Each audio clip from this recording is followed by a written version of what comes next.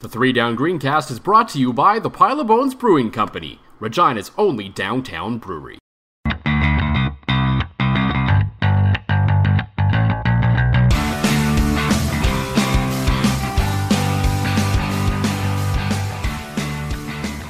Well, this is a little different for me this week, as John is away being a big slacker and pretending to take time off or something. I don't know. I guess it was nice enough to give him some time after one of the worst rider performances in recent history. So this should be a really fun podcast, but it's also probably going to be our most credible podcast ever because I am joined by my good friend CJME Green Zone's Ariel Zer, who has been kind enough to lend her time this evening as we record this podcast to share her thoughts on that dumpster fire of a game and kind of the riders and the state of the league in general. Thanks. Yeah, dumpster fire is kind of the word of the day, I would say, because I remember we actually got a text in on the CGME text line before the game saying, stop comparing me to a dumpster fire, signed to the Montreal Alouettes. But now it seems like maybe that's the Rough Riders that should be saying that, or they could be saying about that, because it was an ugly one. Absolutely, and there was no other way to describe what happened in that game. I remember I actually texted Drew, the guy who runs the site, after the game, and I said, is tire fire one word or two? I wanted to make sure CP Style I got that right, yeah. And he told me it was 2 words, and then he had some other descriptions that he used as well that I probably shouldn't really share on this podcast, so we won't. But as you've learned, as is tradition on the Three Down Greencast, we open a beer and chat a little bit. So, Ariel, what are you enjoying this week? Today I am enjoying the Muskoka Brewery's Summer Weiss, a tropical wheat, which is, I love wheat beers. Yeah. Like Hefeweizens are like my jam. And Joel, you picked really, really well for me this week because this thing is this is delicious. You're right, a little bit radlery. It's got a nice tropical. It's the perfect summer beer, really. It's fantastic. Yeah. I'm really, really liking it. What do you got today? And for me, it's the third week in a row it's made an appearance on the show. It's the Pile of Bones White IPA. I mean, it makes Friend sense. Friend of the show, actually official sponsors of the show as well. So thanks to Glenn and the guys again for doing that, as we made that little announcement last week. Not that anyone really cares who sponsors the show, but we like beer. We like beer, and it makes us look somewhat legitimate that we have a sponsor. So it's like, hey, these guys must be onto something when we're not. So we have a lot to get to in this show. We're going to talk a lot about Duron Carter because that's obviously the big conversation around here. We're going to talk about the quarterbacks. We'll look ahead to kind of the game a little bit this week, what we should expect to see against Hamilton or what should be different. It might not be, but should be. And, we'll maybe touch on a few other little topics from across the league as well, though, because John and I generally like to talk about one kind of big story in the CFL this week, but I think the Riders were the big story in the CFL this week, so it might be hard to touch on something else. Maybe we can talk about Kyrie Zebair a little bit and maybe his Matt buffoonery. Nichols as Matt well. Nichols, yeah, that just came down today, so that'll be an interesting conversation as well. So when we're talking about the game, there's going to be a lot of negative coming through here in the next little bit. So I want to make sure we give this the time first. What was really the most important part of that game on Saturday night was the Humboldt Strong, the ceremony, everything involved that happened that evening, and just the top-notch job the Riders did on that. And the Rough Riders are really great at this kind of thing, really. They've shown us over the years how classy they are in these types of situations. I'm thinking Darian Durant's return last year. The video that they prepared for him was really quite touching, and they did it again. And it wasn't just the video, which was wonderful and well done, but there were so many little touches along the way. There was the white ribbon at the 29-yard line to in remembrance of the 29 people in the bus crash. There was having the players and their families there, of course. There was the scholarship that they created for Dana Bronze, the athletic therapist, that they're going to give out every year to a student therapist that helps them out during training camp. So many wonderful little things. I loved that they flipped a puck. Absolutely, that was really fun. Yeah. Instead of a coin with the Humboldt Broncos logo on it. I thought that was amazing. And them bringing in the merchandise to help Humboldt save it. There was so many things that the Rough Riders did right in that game, and that's only just a few of them. Yeah, absolutely. There was so much more, and I pointed that out, and I felt on 3 Down Nation I had to write a separate piece on that rather than putting those thoughts in with my game thoughts, because that would be unfair to everything that the Riders did for Humboldt Strong that night. And like you said, and I agree with you completely, it was the little things that really made the difference when they unraveled the 13th man flag and the Humboldt Strong ribbon was on there and the Stars ambulance flyover instead of, the usual jet planes that we'd see for a flyover, right? So just little things like that, and the whole night was just really well done. It's too bad the game didn't live up to any of that, because I kind of thought the players would feed off it a little bit, but nonetheless, they did all of that stuff right, as they always do, and you just have to give them a round of applause for it. And something that they couldn't control, but was really, I think, almost the highlight of the night for me, was there was actually a rainbow over that appeared over Mosaic Stadium, almost a hello, I want to say, from all of the people that died, saying, we see you, and it was a night about remembering, and for so many people, rainbows are a symbol of that, and I thought that, that's not something that the Rough Riders could control, but I thought it was such a beautiful happenstance that it happened that way. And speaking of beautiful things that the Rough Riders can't control, whether or not Naaman Roosevelt gets fined for this, but he wore special Humboldt Strong cleats. He spray painted them green and yellow. On one foot he had Humboldt Strong in gold letters, and the other one he had the crest of the Humboldt Broncos. He said he'd been thinking about what he could do for a really long time, that the whole situation really affected him, and that was just a small thing, but I think a small thing, like all of the other small things that add up to a really big thing, done really well. Absolutely. And so the Riders did well on that. It was not fun to watch, that's not the right word, but it was very touching. It was very touching, it was well done, and it was worth watching, and I'm sure long term that's what everyone will remember about that night. The football game was atrocious and atrocity to the game, but everything else is really what people will remember, because football games fade, bad games happen, but this is going to live on for a long time, and the Riders, I know they've said it, and there's no reason not to believe them, that they're not done with this. Like, they are going to continue to be there for the Broncos, for Humboldt, and everyone affected by this. And this was an opportunity, really, for the first time, for the people of Saskatchewan to acknowledge the families in a public way like this. This was really, I think, very special for the people who came to the game to be able to, through a standing ovation, basically, and the crowd was on their feet through pretty much the whole pregame ceremony, to be able to tell the families in their own way, in a way that only Saskatchewan people can, that we're here with you, our arms are wrapped around you, and we're going to support you through all of this. And when I talked to Eddie Steele, who had spent time in Humboldt before the tragedy happened, and then of course went back after, he said that was what he was most looking forward to, is he knew that the people of Saskatchewan had been waiting for this opportunity, and they didn't disappoint either. We're all behind the Humboldt Broncos, and we're all Humboldt Strong. Yeah, absolutely. And I mean, this, as much as there's been lots of memorials and a lot happening in this province for it, the Riders are still this province's biggest stage. Yes. So it was the moment everyone kind of been waiting for. You don't really want to make the home opener that, because it's a different thing. So I understand why the Riders waited to their second home game. And to the little point to add to everyone being on board, even the bunch of us old curmudgeons in the press box are wearing our pins that they gave to us. Absolutely, yeah, absolutely. Even Herb Zurkowski, one of the most curmudgeonly of all. Yeah. And we can talk about Herb a little bit later too, maybe, but we'll see. Anyway, there's no real way to transition out of this, so we're just gonna say that's kind of the close of the Humboldt Strong discussion, and now let's get into the fun stuff. So as you all know by now, the Riders were throttled, in a sense, by the Montreal Alouettes. The fact that they weren't throttled score-wise was because they played the Montreal Alouettes.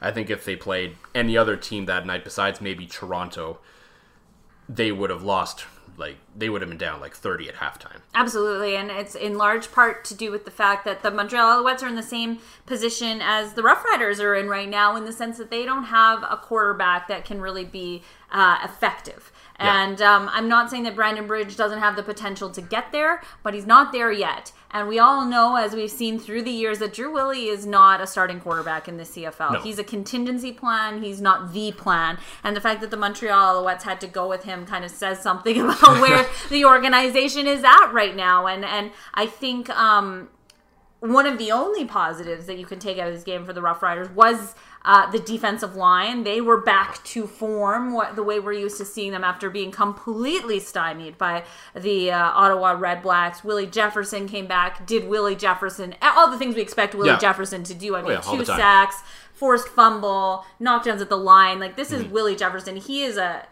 specimen on the field. It was 2 weeks ago on this show. I called him like my man crush of the CFL. He's incredible. Yeah. Yeah, and and what we don't talk about maybe enough, the fact that he's just vicious on the field. Off the field, he's this very dynamic, charismatic leader. He's the person that the team all kind of turns to. He's the leader on the defense, and the team really rallies around him. But he's got this. He's also got this, like, I don't want to say he's got a big softie, but he does have a soft heart, and he just had a daughter in the off season, and he's very caring. He's very thoughtful. That's true of like a lot of like the big guys. Yeah, the ones you don't think. It's the offensive line, the defensive line. These guys that just do nasty things to each other for 60 minutes of football just end up being some of the nicest guys you ever meet too. It's a weird dynamic, but it's how it is. It is, and Willie wears a grill on his teeth, and like he's got the tattoos on his body, and you think he might be a certain way. And he's the complete opposite. But he is that way that you think he is on the football field. 100%, yeah. And it was nice to see the defensive line back in form. I thought Zach Evans probably had his best game. As a Rough Rider, he's kind of finding his magic again. And Charleston Hughes, I mean, the fact that you have Charleston Hughes on one end of the defensive line and you have Willie Jefferson on the other strikes fear into the hearts of quarterbacks across the league. And hopefully they can strike a little fear into Jeremiah Masoli. Well, we'll get into this week's game in a little bit, but that's probably going to be their only chance to win this game, I think. So for what went right defensively, because overall the defense did play fairly well, and it's the only reason they kept them in that game. There was the one glaring problem on defense that has been the talk of this province since about halftime of that game. Talk of the league, really. Talk of the league, absolutely, because as I wrote about last year on 3 Down Nation, that everyone has an opinion on Duron Carter. So when stuff like this happens to him, everyone shares their opinion on Duron Carter. And that's good for the league, but in this scenario, that decision that Chris Jones made to put him at defensive back with no backup, I think it's fair to say that essentially cost them the football game. I think that I mean, the lack of offense probably also didn't help, but 2 really big explosions for Duron Carter, 2 penalties, 130 yards Chris Williams got off of him, and I don't understand why Duron Carter is a defensive back for a number of reasons. The biggest being that he is one of your greatest offensive weapons, and you're taking it away from first Zach Collaros, a quarterback still learning your offense and trying to feel comfortable, and now Brandon Bridge or David Watford, who are a lot newer to the game and could use an offensive weapon like Duron Carter. But if you're Chris Jones and you've decided, hey, Duron Carter is a defensive back, that's it. Why, oh why, Joel, are they putting him in the most exposed position on the football field? Why not put him on the other side, the wide side, not the wide side, the other side of the ball. We know what you meant, yeah. But, and not where he's not facing the Deontay Spencers, he's not facing the Chris Williams. Leave that to Ed Gainey and the guys who have been shown to be able to do that, and put your rookie DB, because for all intents and purposes, at this position, Duron Carter is a rookie, 100%. Put him on the other side of the ball where he might not see quite as much action. Yeah, I think that decision makes sense, or at the very least you have to float him around to find, okay, where's the weakest receiver on the field? Duron, that's where you're going. And whoever they tag a few guys and they say, okay, if number 12 gets on the field, you're going there. And you just move around based on that. And I'm like, just for the life of me, like the whole roster, there's so many issues with it. And even if, let's say hypothetically, Duron Carter was a good defensive back, there was still nothing protecting them if someone went down. They're still screwed either way. So because there was no defensive back number 1, given the way the game went in the situation, they couldn't yank Duron off the field. Right. He had to keep playing.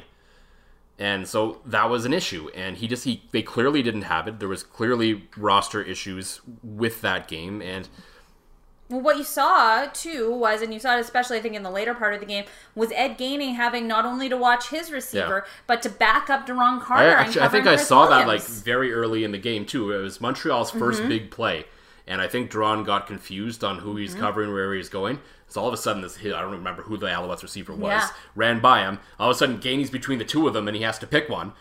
And of course, Drew Willie's not good, but he's still not recognized stupid. that He's not situation and stupid. saw the guy 50 yards open Yeah. downfield. So, yeah, of course. And that led to 3 points on the board. That one play right away. And I was like, oh boy, here we go. And it went. And the truly amazing thing was that the Alouettes didn't throw anything special at Duron Carter. Nope. It was a simple, straightforward, the same go route every time. Yep. And he just couldn't do it. He tried to bump, he Yep. couldn't. He tried giving Chris Williams like a 10-yard cushion, he still couldn't catch him. Yep. So nothing in that scenario was working, and it all comes down to coaching decisions. And credit to Duron Carter. I mean, I don't think that he's an ineffective defensive back, but he's not as fast as Chris Williams. No. And you do have to give some credit to Chris Williams for being as quick and as good as he is. But when you recognize that your defensive back is being beat, you have to change something. Mm-hmm. And that's coaching. That's not Duron Carter. That's coaching. That's someone that needs to make a decision and move things around and tweak it. Because I also don't think, like, as far as confidence goes, as far as as far as Duron Carter, he's not a fragile person. He's not he's not an egotistical person necessarily either. But he wants to be good. Yeah. Right? He wants to be good. And right now he's not good. No, and as you said, like during this conversation and everything I've said about this to date, this isn't a shot at Duron. No. This is about coaching, because coaching is putting your best players in their best spot to give your team the best chance to win. And Chris Jones simply didn't do that in that football game, because between the defensive backs, between essentially Eddie Steele's on the roster to back up the offensive line because they have no one else. And then there's the idea of Jerome Messam, and they want to put him on a pitch count, which I get, but they have to keep him on the roster because they have no Canadians. So it's a mess.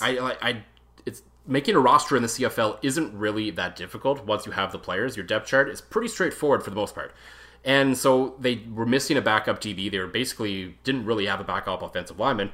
But hey, at least they had 16 linebackers and defensive linemen on the roster for some reason. Well, and never mind that the linebackers that they have were not the linebackers that could go on the Sam linebacker position, was essentially another defensive back position. It's the position that Derek Moncrief plays. But all of those linebackers are either middle linebackers or wide side linebackers, will linebackers. Or Sam Hurl, who can't really do either. Right, yeah. I mean, so Sam Hurl, to his credit, had the most tackles in that game. There was 7 of them. And the run game by the Alouettes was fairly insignificant as far as the game went. But that being said,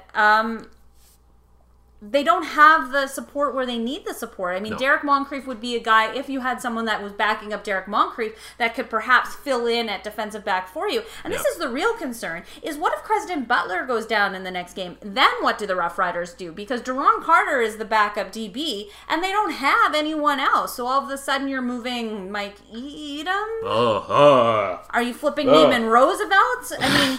Well, you might as well not play any receivers, I guess. Let's put them all at DB. We saw Christian Jones taking reps as defensive back this week. He's the returner. Chris Jones is not inclined to have his returners do anything else other than return it. He said today, it was kind of in his experience, that the more you put on your returner's plate, the less dynamic they are as your returner. And Christian Jones is a dynamic returner, 100%. So I understand that logic. But the idea that they're putting him in the lineup, and he says he feels comfortable putting him in if he needs to, is a sign to me that, maybe he's thinking at least a little more long-term about what solutions can be.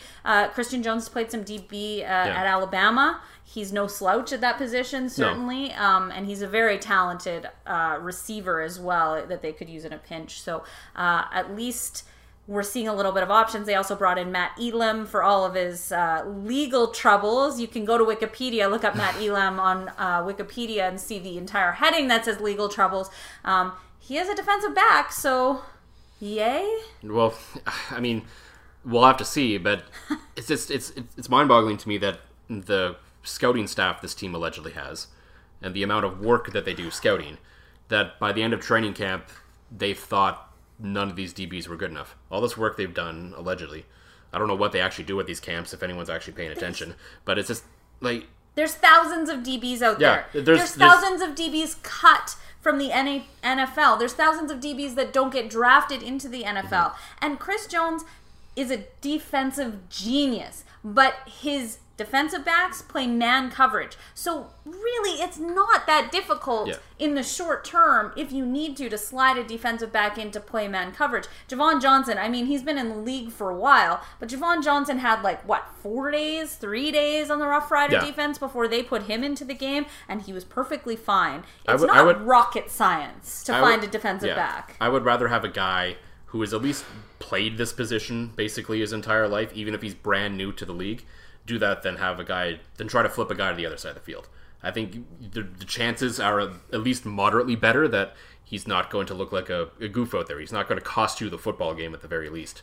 And this is there's a lot of changes when you're a receiver your entire life. And Duron Carter kind of put it as a defensive back, your job is to get beat, in a sense, is kind of what he said. And as a and that's not necessarily true, but when you listen to the second part of the quote, it kind of makes sense in the way that he's saying it. He said, as a defensive back, it's kind of your job to get beat. And as a receiver, it's your job to do the beating. And Duron Carter is very good at beating defensive backs. And it is a completely different mentality to have to think about what the receiver is going to do. Think about where your eyes are going. Thinking about the next steps that receiver that you're following may take. It completely changes things for you. And why, when Duron Carter is one of the most talented receivers in the league, would you want to change that? That's the $64,000 question that no one really has the answer to. And so what this is the double-edged sword of what they're doing with Duron is the offense hasn't been good at all this year. And now they take their best, arguably, at least their most explosive weapon out of the game, because he's the guy that makes big plays. Naaman's the steady guy who's, the go-to when you need a first down. But he's going to grind it out for you. Yeah, but Duron adds that splash. He adds the big play when you need a spark. Looks to me like they're an offense that could use a spark right now. So that's what really drives home the situation is, okay, he's not good at defensive back right now, and he's not helping the offense either. So really, what's the whole point of this whole thing? Because the offense, let's face it, the offense might be the worst in the CFL right now. They have 3 offensive touchdowns in 3 games. And that's what I said in that game against the Alouettes, is if the Rough Riders are going to win that game, it's the defense that's going to have to score for them, because the offense isn't going anywhere. No. And that's the problem. And the thing that drives me, absolutely crazy is, yes, and one of the reasons Chris Jones said that he could put Duron Carter on in his defensive back is that Shaq Evans, the rookie, he's number 1. He is so good that it allows them to be able to flip Duron Carter. But hey, in your struggling offense, if Shaq Evans is so good, here's an idea. Why aren't we playing Duron Carter, Shaq Evans, Naaman Roosevelt, Caleb Hawley, and Joshua Stanford? Yeah. Why aren't we playing our 5 best receivers then if the Rough Riders and the offense have no ability to score touchdowns right now? Why aren't you putting in all of your top playmakers? The defense is good. Mm-hmm. They can't do it all. No. Not at this stage anyway. They need some kind of support, even if it's just eating some clock and helping field position a little bit, and they can't even do that right now. Mm-hmm. And a lot of that really has to do with the sad state of affairs that is the offensive line. Like, let's face it, we can talk about who they're missing on offense, the Caleros injury, Carter not being there. All that's bad, and it's not helping them, but everything, I don't care. You could have Aaron Rodgers in there right now, and this offense would probably be going nowhere because they just have no time. 0 time whatsoever, and they finally signed a guy this week. We'll see if that ever makes a difference, but I mean, I don't know. I'm honestly kind of surprised at this point, unless there has been and he said no. I'm surprised there hasn't been a call to Pete Diakowski. And I've been saying that for weeks now. Yeah. Like, at what point are we calling Peter Diakowski back? Because that offensive line was much, much stronger with Peter Diakowski in that right guard position. Yep. And I understand that he's Canadian, he's been in the league for a while, he's expensive, and I'm sure that that's part of the reason why the Rough Riders let him go, also because they signed Vaughn Bond. Yeah. And they thought he was going to be the answer, and clearly he wasn't. And then he goes to Edmonton, and it's been okay. Yeah, he's been fine. and the thing is like, they want Blaydick to be the answer. Yeah. And I think he is. I think he can get there, 100%. But he's not quite there yet. Yeah. And there's been a lot of problems with the that spot, really, for the Rough Riders all through the season. It's kind of the leaky faucet right now for the offensive line, no matter who they put in there. Jarvis Harrison certainly wasn't doing anyone any favors, arguably. Part of the reason Zach Collaros is concussed is that failure. But yeah, I mean, it was the right side because Thaddeus Coleman had a rough game in that one too. He seemed to get beat all the time. I mean, Dan Clark, he's okay. He's an average center. I don't think there's anything special about him. I'm starting to wonder about Brendan Labatt a little bit. I don't think he's at the level he once was. And I know my companion on 3 Down Nation, Josh Smith, took a lot of heat for saying that maybe he shouldn't be in the top 50 of the CFL this year. Based on his performance so far this year, I'd be like, yeah, Josh might be right on that one. Like, really he's still a good offensive lineman, but I don't think he's not what we used to see out of Brendan Labatt. You know, it was really interesting when Brendan Labatt was named. He was voted the Rough Riders Offensive Lineman of the Year last year. Yeah. And it was really interesting that when that happened, to see almost...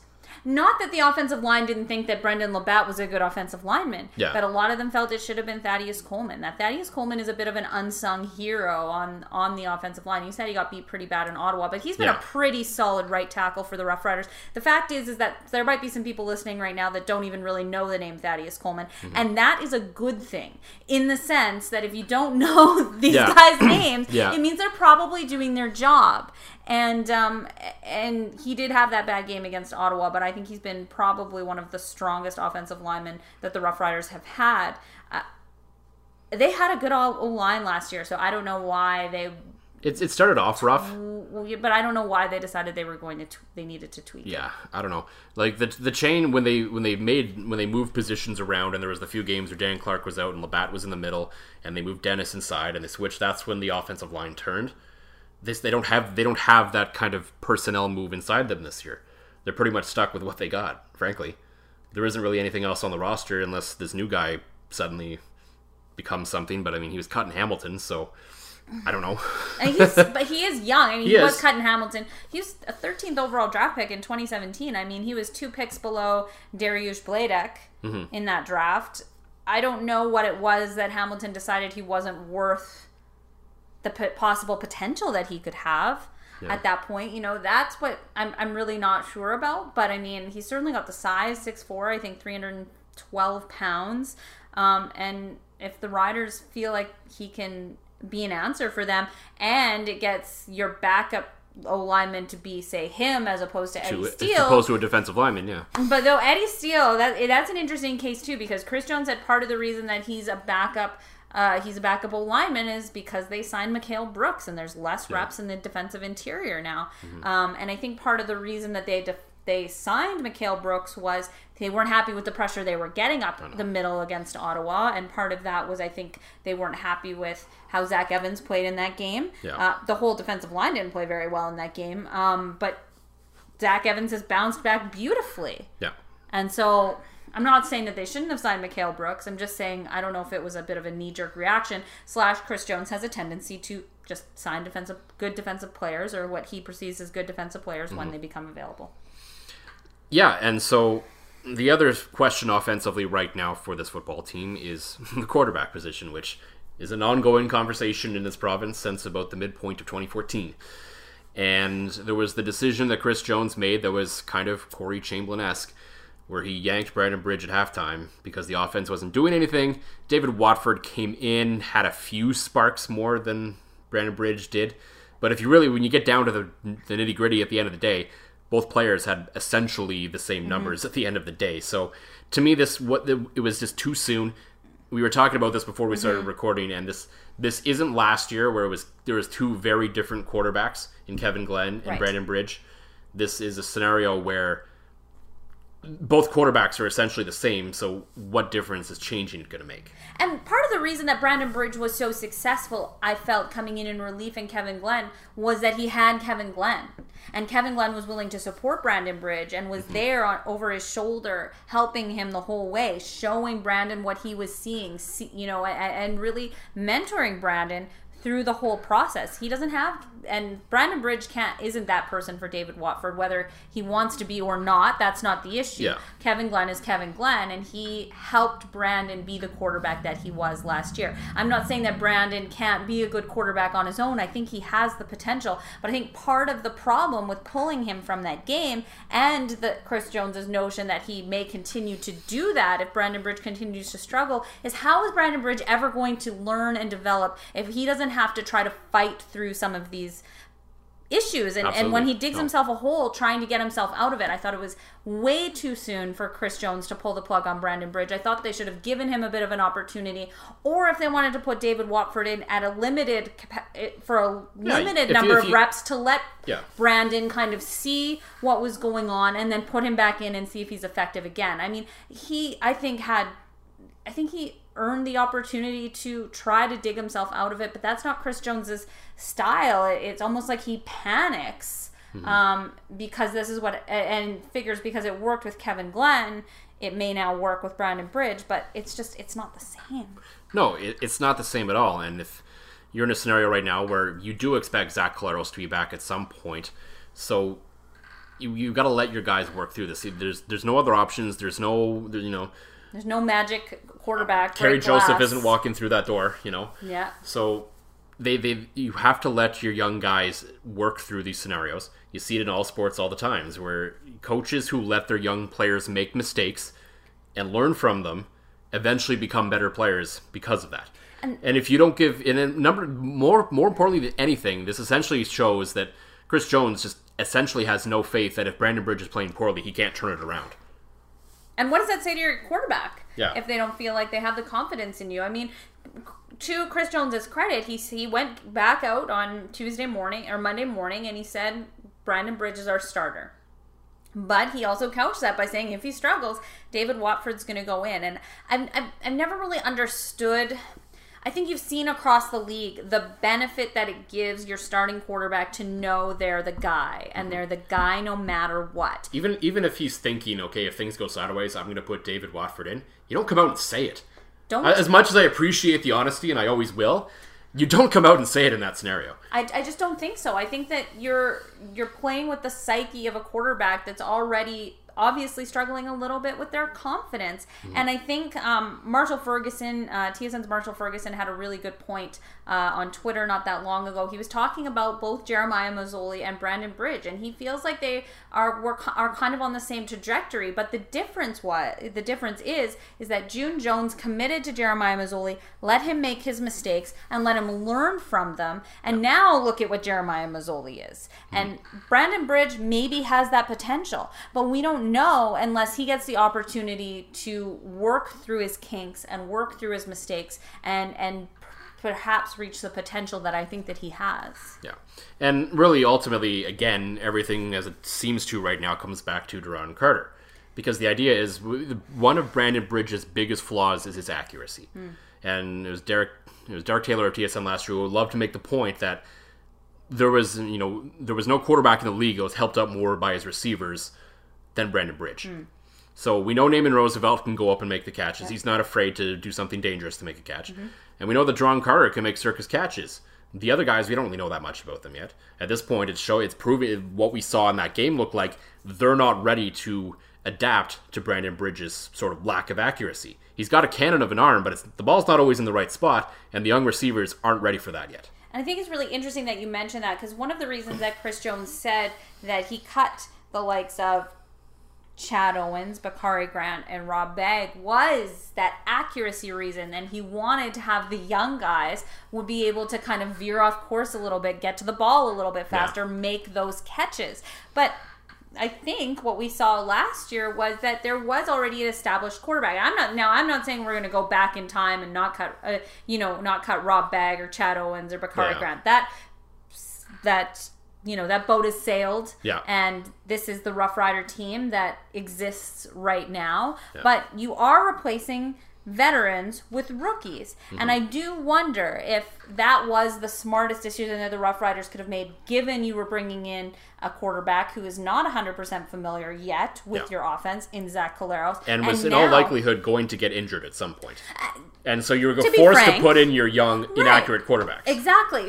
So why not have at least one, if not two, of the guys who are familiar with your offense had good seasons in limited time in Chad Owens' case, time in your offense, understood it, and would be able to be there to help out your quarterback. I remember in the 2016 season, not that we really want to go back to that one, but talking to some of the young quarterbacks that the Rough Riders brought in that year, and you know how many of them said Rob Bagg was the biggest help to them that season? Oh, they all do. They all do. Naaman Roosevelt, Rob Bagg is one of his biggest helps when he came here too. Yeah. Oh, yeah. And there's something to be said about losing that guy who's been around the block and is that mentor to everyone else, and is also the mentor to your young quarterback. Yeah, and I don't really know what happened with Rob Bagg. I don't think production-wise we were too surprised. There's been we've talked about this ad nauseum, but I think the Chad Owens thing, there was an injury there, so I wonder if there was an opportunity to at least stash him on the 6 game so he's around. Because he did that last. Because you could have done the old Eric Tillman and put him on the 6 game for a while and see what happens. And if it's right now, it would be like, okay, yeah, I guess we need Chad Owens. We're going to activate him, right? Yeah. So that could have been a scenario that they could have looked at, but there, as we've seen, with Canadian drafts, with a lot of the young Americans they bring in, there's generally a lack of foresight with how this team has been built over the years under Chris Jones. And so, as you're saying, you're right. This all comes back to receivers. This all comes back. The offensive struggles come back to not having the guys, and if you that are able to make the big plays. And if you take Duron Carter out of that as well, what are you left with? An offense that only scores 3 touchdowns in 3 games. Yeah, and the other sort of question people had about the offense was, why weren't they using Jerome Messam? So you were the one that got to ask the question. Basically, Chris Jones said he's 33 years old, and I want to have him for the end of the season. Well, okay, I suppose, but at this rate, you're not going to have an end of the season. Matter, so it's interesting because we were under the understanding as the media that Jerome Messam wasn't going to get a pitch count in the regular season, that the pitch count was really only for training camp. He was trying to limit his reps so that he'd be fresh for the regular season. Which makes sense, yeah. He had a pretty solid game against Toronto, including kind of closing that game out for them, just kind of pounding downfield to get that final field goal to seal that home opener. And then we saw a lot less of Jerome Messam as it went on, and it's not without its frustration for Jerome. I think I described him as diplomatically frustrated, in the sense that he admits that he's frustrated and he's disappointed that he's not playing, but he also is trying to be understanding. He wants to help his teammates. It's a situation though that he's never found himself in before. He's always been the guy, and for the last 2 seasons, he's been the 1,000-yard guy too, right? Like, so even at 31 and 32, he wasn't tapering off, and I think especially when you watch those running backs struggle in that game against the Alouettes, why not put in a 6'3", 200-pound body that could just crash through some guys and just see what happens? This is another problem with the Rough Rider offense, and this is another thing that's not helping Brandon Bridge or Zach Collaros, whoever's behind center. Or the protection. They can't get the run game going. No, but the problem, this is an issue I've had with Steve McAdoo's offense forever, is it seems if on the first few runs it doesn't look like it's working, he just gives up. And we've seen it time and time again, and for this team right now that is a revolving door of an offensive line, we saw in the first game where they didn't put up huge yards, but they actually committed to the run game. And John and I talked about this because when the offensive line gets into that mode of the run game, it gives them a different attitude, and it allows them to attack rather than having to react. Yeah. And that's such a difference in the mind of the offensive lineman, not just for run plays, but for the entire game, knowing that they get to have some fun and actually mash some guys. And that's the thing. And they're not getting that right now because, okay, well, the first 2 runs didn't work, so let's just throw the football for the rest of the night. And I think people underestimate how much pride. I mean, as much as they feel bad, an offensive line feels bad when their quarterback takes a sack, the pride on the flip side of it that they take in a good run game. Oh, 100%. How proud they feel when their running back runs for 100 yards or, that they have a solid run game. Those offensive linemen are almost happier, I would say, than the running back to have a game like that because they love the run game because that, like you said, that's the fun part of the job. That they get to be aggressive. They get to push back. They don't have to be on the defensive all the time trying to protect. They get to make the space and make the room. Yeah. It creates a mojo. It creates a move forward momentum for the offensive line that then carries into the protection. And Steve, I don't know. I just don't know if Steve McAdoo doesn't get that or what his deal is when it comes to the run game, frankly. But I mean, yeah. And I feel like the Rough Riders run game hasn't been great for a long time. I mean, I feel like the most consistent it was when Cam Marshall was the running back. Yep. And he wasn't putting up astronomical numbers in any sense, but he was a very solid, serviceable running back that got you the yards that you needed to. And on the flip side of that, had a very keen instinct to pick up the block when it was necessary. Yep. And I think that that's another thing that maybe some of these running backs aren't doing as well. And Marcus Thigpen talked about this, is the blocking isn't quite there as well. And he said that Marcus Thigpen said Chris Jones talked to him about that. He said, if you want to go from a good running back to a great running back, you better start blocking, boy, because it's not getting it done right now. And Chris Jones values that in a running back more than anything else. Yep. He couldn't care. Well, I shouldn't say he couldn't care less if he runs for 1,000 yards. I'm sure that he would would love to have one. That. Yeah. But he really, really wants that extra quarterback protection, and he feels like it's the running back's responsibility to do that. Yeah, and I mean there are other options to do that. We've seen it in the past when Dan Clark was a tight end. And Darius Blaydex played that position. He's done a little bit. Spencer Moore goes up that there. Position sometimes. So there is always the option to go max protect, and it'll be interesting to see if they do that a little more against Hamilton this week as we shift a little bit and we talk about the game ahead. They've announced that Brandon Bridge is going to start, as we talked about, but David Watford will probably make an appearance at some point or another. So what do you think? What do you think needs to happen in this game for the Rough Riders to get back on track? They need to shake Jeremiah Masoli early. They just need to get up in his grill. I think that that's really going to be the key because I don't know if the Rough Riders have the offense to be able to outscore them with Jeremiah Masoli playing at the level that he's at right now. Brandon Bridge said he's playing at a godlike level right now, and I'd be hard to press to disagree with that. It's early, but there's been a few MOP whispers starting already. For sure. I mean, right? I think what is he? That was his 8th straight 300-plus game. This week he could go to tie the record at 9. He's playing exceptionally well. And so if the Rough Riders can't figure out a way to slow down the Hamilton Tiger Cat offense and slow down Jeremiah Masoli, I don't think that they stand a chance because I just don't think that they're going to be able to put up the yards that they need in order to be able to surpass them if they can't slow him down.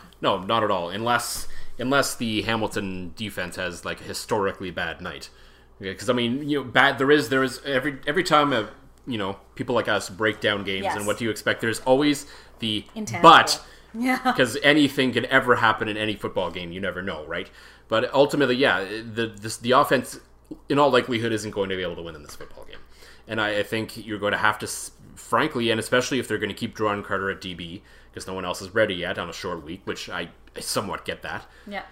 Well, then if you're stuck with Carter back there, and you know that June Jones is going to try to get Brandon Banks on him, because he's seen what Deontay Spencer and what Chris Williams did to him, then I think you're going to have to see a lot of blitzing in this game.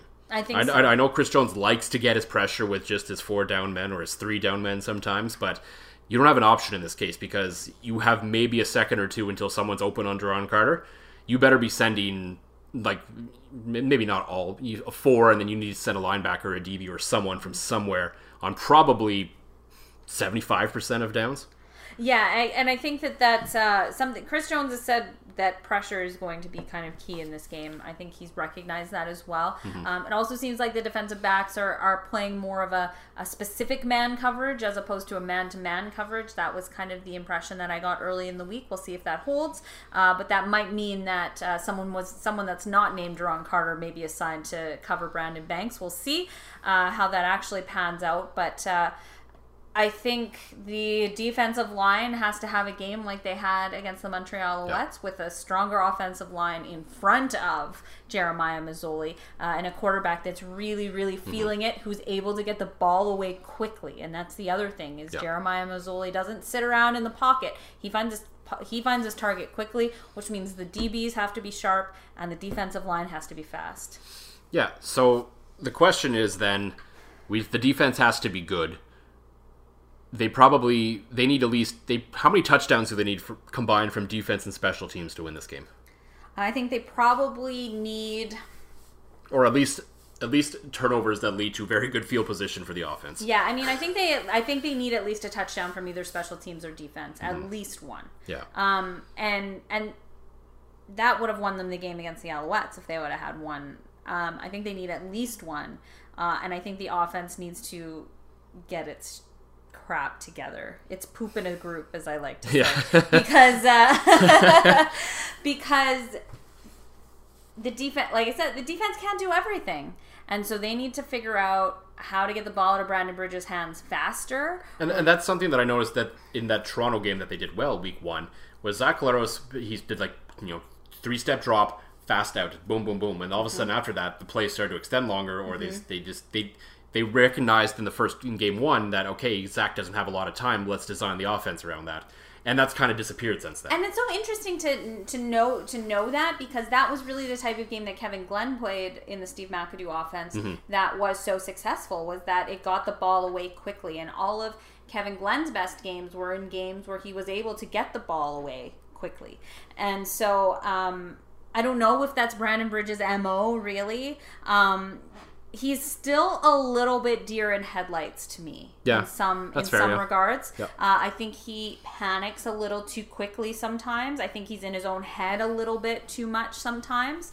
But I don't think that that's something that's not fixable. No. I think that he needs to be given the opportunity to fix it on his own, though. And that comes back, and that's also a confidence issue, because right now the coach doesn't have any confidence in him. And how do you feel going into a game wondering all the time if you're going to be pulled for making a mistake?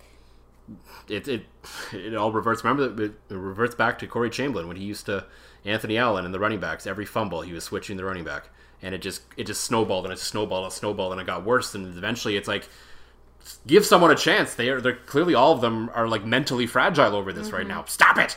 And I think you have to treat, in a lot of ways, like you treat your quarterback like you would treat a starting pitcher, like you treat a goaltender. These are guys that need to know they're the guy. Yeah.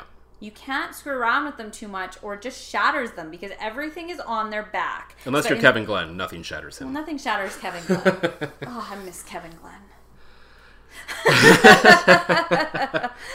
Those were the simpler times. Yeah. So let's shift gears a little bit now. We'll talk about one of Kevin Glenn's former teams, which is all of them. All of them. First off, were we already talking about one of Kevin? Yeah, we were. We were as well. Yeah. 2 of them actually. And that's the news today. We're recording on Tuesday night. The day that the news out of Winnipeg that Matt Nichols has, I think in some circles, at least when my talks with John Hodge, it seems a little surprising that he's actually off the 6-game injured list a little early. Is it surprising? Because I thought that they had said early on that about 4 weeks was what they anticipated, that it wouldn't be that much longer. The vibe I got from John anyway was that he thought maybe it was going to be longer. Oh, now, you never know how a knee's going to react anyway, but because this obviously doesn't. He obviously has to be better, because this doesn't feel like a panic move because the Bombers are 0-3. No, they've played fairly well. Yes, they've lost 2 games, but they still played fairly well with Strevler at quarterback. So this clearly isn't a panic move. Clearly, he's ready. And this, to me, because this really shifts the dynamic in the West a little bit. It's kind of been Calgary and everyone else, but I think with their group of Canadians, with hopefully a defense that can get it going, if Richie Hall can ever get his act together there again.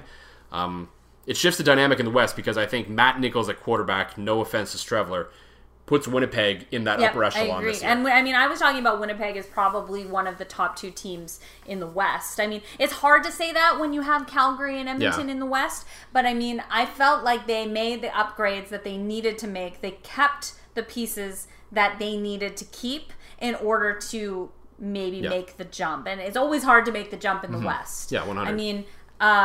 But Matt Nichols is that quarterback that you put in the conversation with Mike Riley and with Bo Levi Mitchell. He is given them such a boost in that position that I feel like it's fair to say that. And so for him to come off is big for the Winnipeg Blue Bombers to have him back.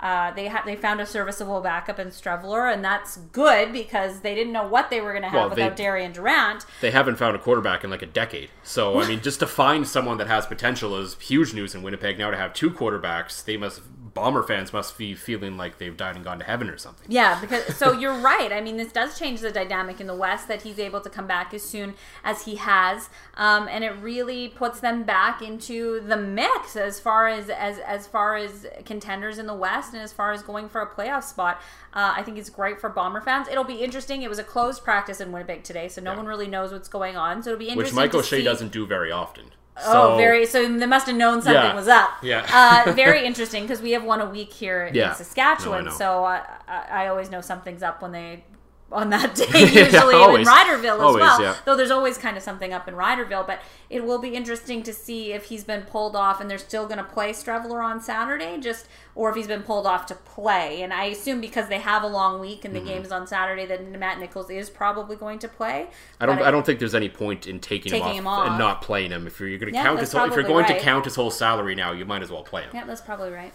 So, and the other interesting story in the CFL this week was the fact that Kyrie Saber finally got suspended. This guy has been he's been dirty his entire career. He's been fined so many times. Question for you. Yeah. What does it take in the CFL to get a 2-game suspension? Well, that's what it's a fair question. I understand why a lot of people were wondering why it wasn't more, but I think you have to look at it from kind of the, for lack of a better term, legal perspective, where he's been fined so many times. He's been max fined. I'm probably overstating how many times he's been fined, but yeah. And then if they go from max fine to say a 3-game suspension, they probably win down to appeal to 1 pretty easily, the CFLPA, because there was no precedent set where no, you didn't give him the 1-game suspension first. So to me, that's what that looks like now. Kyrie Saber should have been suspended 2 or 3 times over by now, so then he could have easily got that multi-game suspension. But I don't think the precedent was there, not only for him, but really across the league. That hit to me was so egregious. Oh, it is one of the worst hits I've ever seen. It feels like it should have been, just for the egregiousness of the hit, it was worth an extra game. Oh, I don't disagree. It's how, unfortunately, the process has to work. And it's also maybe kind of NHL-ish in the fact that if... I'm blanking on who actually got hit. Me too. Anyway, I guess if the Calgary receiver was actually injured on the play, that might have played into it as well, because we know the NHL loves to base their suspensions on the outcome of the hit, of a situation, rather than the act itself. So I think if there was an injury on the play, that might have made a difference as well. Yeah, and it shouldn't. It definitely should not. But I just feel like this is an area where the CFL doesn't make waves, doesn't go out of its way to make waves, when in certain cases it should just be the long arm of the law. Football is a dangerous enough game on its own when it's played legally. And so when it's not played legally, when it's played dangerously, they should be putting on the big hand of God and saying, you can't play the game like this. No. This is what gives football a bad name. This is what injures people. This is what changes their lives irrevocably. Yeah. And I've always had an issue with how light they go on some of the most dangerous things that you can do in the sport. Yeah, and it was that's why I honestly, given their track record, didn't expect him to actually get suspended. And it goes back to some other things that happened in the league earlier this year, what I didn't think it was going to happen, because there was that hit that Henoc Muamba admitted that he went purposely at Johnny Manziel. He came out in the media and said he did it on purpose, basically to try to take out Johnny Manziel, and the league did nothing about it. He did get fined, the max fine, the week after. Yeah, well, but he didn't get fined for whatever. No, it's very interesting, and that was a weird one, because Henoc Muamba is not like that. Well, this year apparently he is. Apparently he is. Maybe you would be too if you were playing in Montreal. Yeah. Yeah, maybe.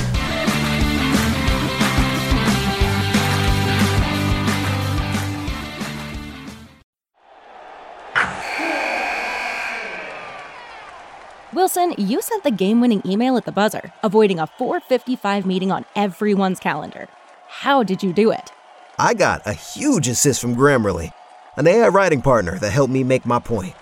96% of Grammarly users say that it helps them craft more impactful writing. Would you agree?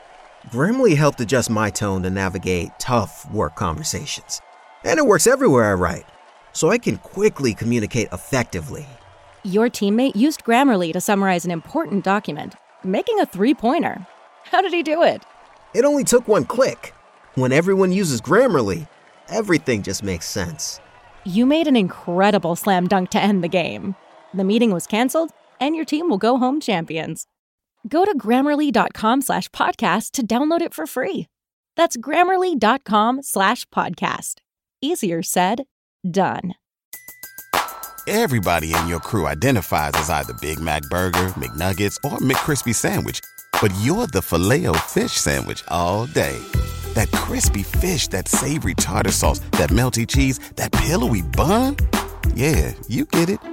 Every time. And if you love the Filet-O-Fish, right now you can catch 2 of the classics you love for just $6. Limited time only. Price and participation may vary. Cannot be combined with any other offer. Single item at regular price. Ba-da-ba-ba-ba.